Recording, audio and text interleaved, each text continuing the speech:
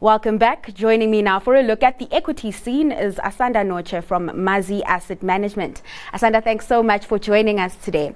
Now, we've had a sluggish start to September with most global stocks trading in the red. What have you made of trade this week, and are you finding opportunity in this weakness or in all the red we're seeing right now?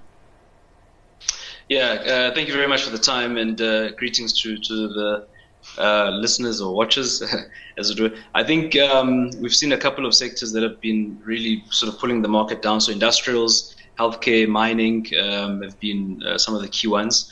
I think in this environment, one wants to and look at opportunities that emerge as a consequence of the weakness. So, companies, for instance, the healthcare space, Life Healthcare, we think there's still good opportunities for the companies, especially some of the opportunities they have in the US with the Alzheimer's treatment business that they have there. So I think it is one of those markets where, whilst it does look sluggish, and of course we've also had the rand, falling about 1%.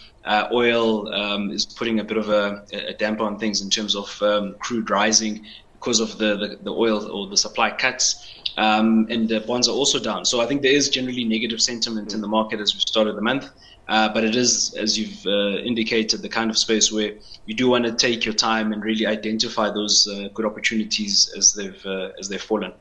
Now, we've had US-China tensions back in focus, with reports saying that China is banning the use of iPhone gadgets, or rather, for government officials. Is this something to worry about? I mean, we also had in the EU kind of cracking down on those big tech giants. Is this something to worry about, or is it just going to be short-lived? Yeah, look, that's an interesting one. So you might remember that some time back, the US banned the export of certain components, especially for the use of those for companies like Huawei, who is a Chinese company. And so that company wasn't able to then produce smartphones for some time. So quite interestingly, whether you call it luck or whatever, Huawei has actually just launched a new device, 5G device, which they haven't been able to do, with some of that advanced technology, which is probably a generation or two behind iPhone. And consequently, iPhone is looking to, or was launching, the iPhone 15 next week. So I think it is a bit of that back and forth in terms of geopolitical concerns and sort of jostling between the two powers. I think also it's worth mentioning that we've seen maybe two other data points that are important. Some of the big motor companies, so VW, Mercedes-Benz, have come out saying that they've got a fight on their hands in terms of the electronic vehicle, the EV market in China.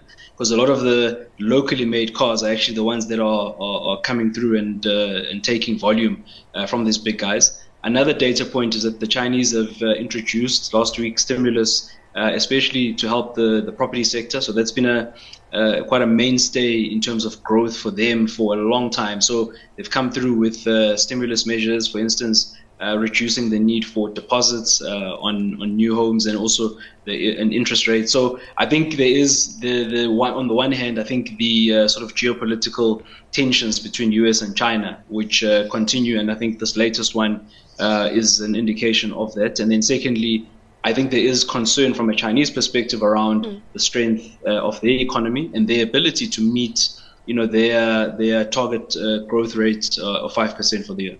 Let's stick with China, right? We've had stimulus, as you mentioned, being pushed through into the economy. We've also had some downbeat data come out this week. Now, taking all of that into account, are we in for more pain on that front, considering that markets sort of overestimated that recovery? Yeah, I think you're quite right. I think there was, at the beginning of the year, very much sort of a sentiment around China and the opportunities from a growth perspective that it presented, and that didn't really come through. One, you saw that the Chinese economy, or the Chinese consumer rather, let's start there, wasn't perhaps forthcoming and willing to spend, quite conservative, and we saw some of those balances in terms of bank balances still being quite high, and also just the property sector, one of the key mainstays there, also being remaining sluggish.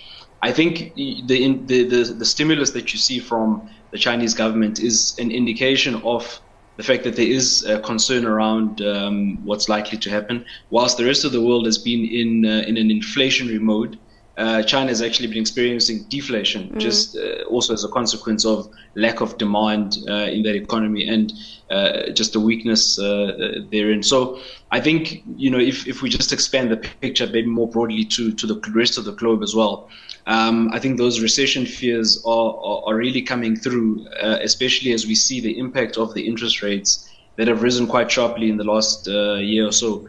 That impact now coming through. So I think there's anticipation that a recession could be on the cards. I think, the Eurozone, the UK, maybe to a lesser extent, the US are the areas where there's a big concern. Domestically, whilst the GDP numbers were better than expected, still, relatively weak if we are to solve our challenges, be it unemployment and so on.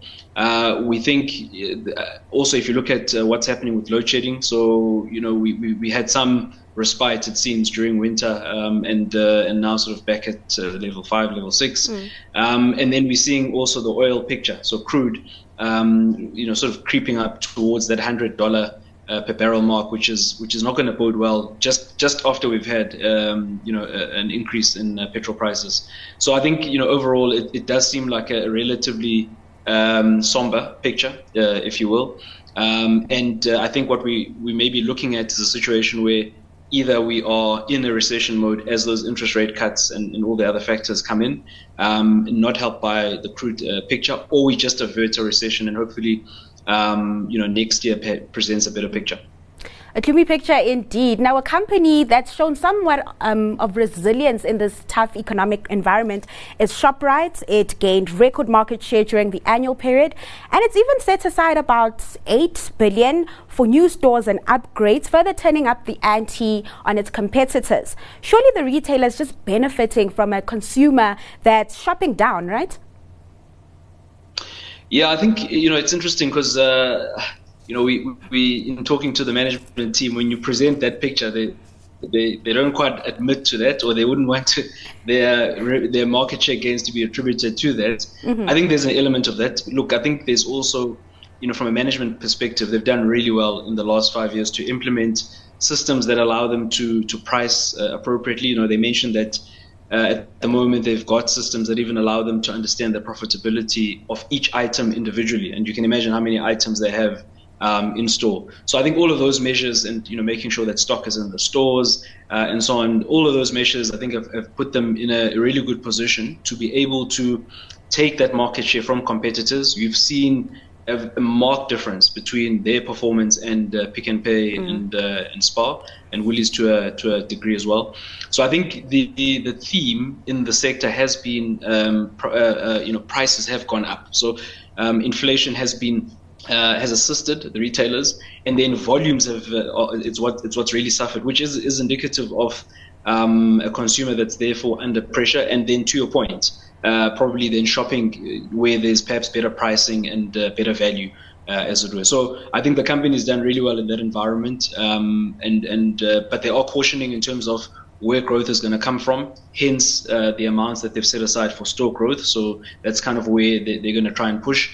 Not also forgetting the impact of load shedding, of course, where they spent about 1.5 billion rand in terms of diesel costs over the year. All right, just before I let you go, can you let us know what your stock pick is for today? So I would like to present and put forward MTN. And maybe just a word or two on the company. I think it's operates across the continent, so has got exposure to some of these higher growth areas. So West Africa, Nigeria, Ghana, and some areas in East Africa, Uganda, and so on. And so they announced a deal a couple of weeks ago where MasterCard is taking a stake in their fintech business, specifically on the payment side. So I think the reason why we think the company's got good prospects is that whilst telecommunications is of course the base and the main operations, what they're trying to do now is really to leverage off the telecoms business by offering adjacent or other services using the same telecoms network. So payments as an example, or fintech is effectively you become a banking system, if I can call it that, for places where there's less banking access. And so if you think about somebody or people who are in outlying areas, don't have access to bank, the company now through this fintech business can effectively connect people, make sure people are able to send payments to and fro. In fact, in a place like Ghana, government even pays government employees using the mobile money and the fintech platform that MTN has to offer. So having someone like MasterCard taking a stake in that business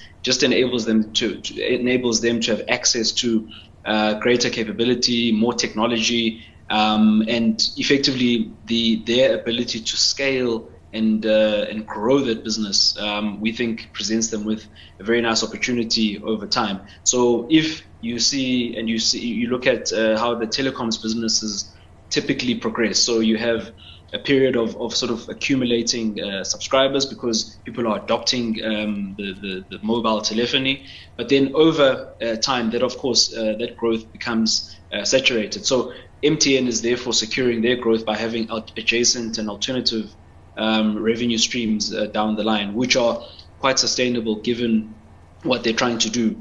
And I mean, finally, if you look at perhaps what's happened in other parts of the continent, so a place like Kenya, which adopted this, we'll call it mobile money, the platforms, effectively leapfrogging a lot of other stages of development that you would have seen in let's say in the developed world. So where you go through different stages of development, effectively Kenya just went straight into mobile money, and so excuse me, we think that a lot of that is what MTN is really positioning themselves for. Other things that they're doing, insurance, where they've partnered with insurance companies in order to offer insurance, not just of devices, but actually over time to offer the insurance that we know, so life insurance, cars, and so on.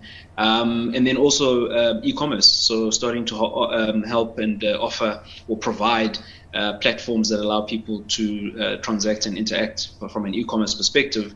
And so that really just diversifies the business away, not necessarily only in terms of telecommunications, but actually becoming quite a balanced and diversified business across the economy. MTN showing that it's more than a telcos player. Thanks so much for joining us today, Asanda. That was Asanda Notshe from Mazi Asset Management.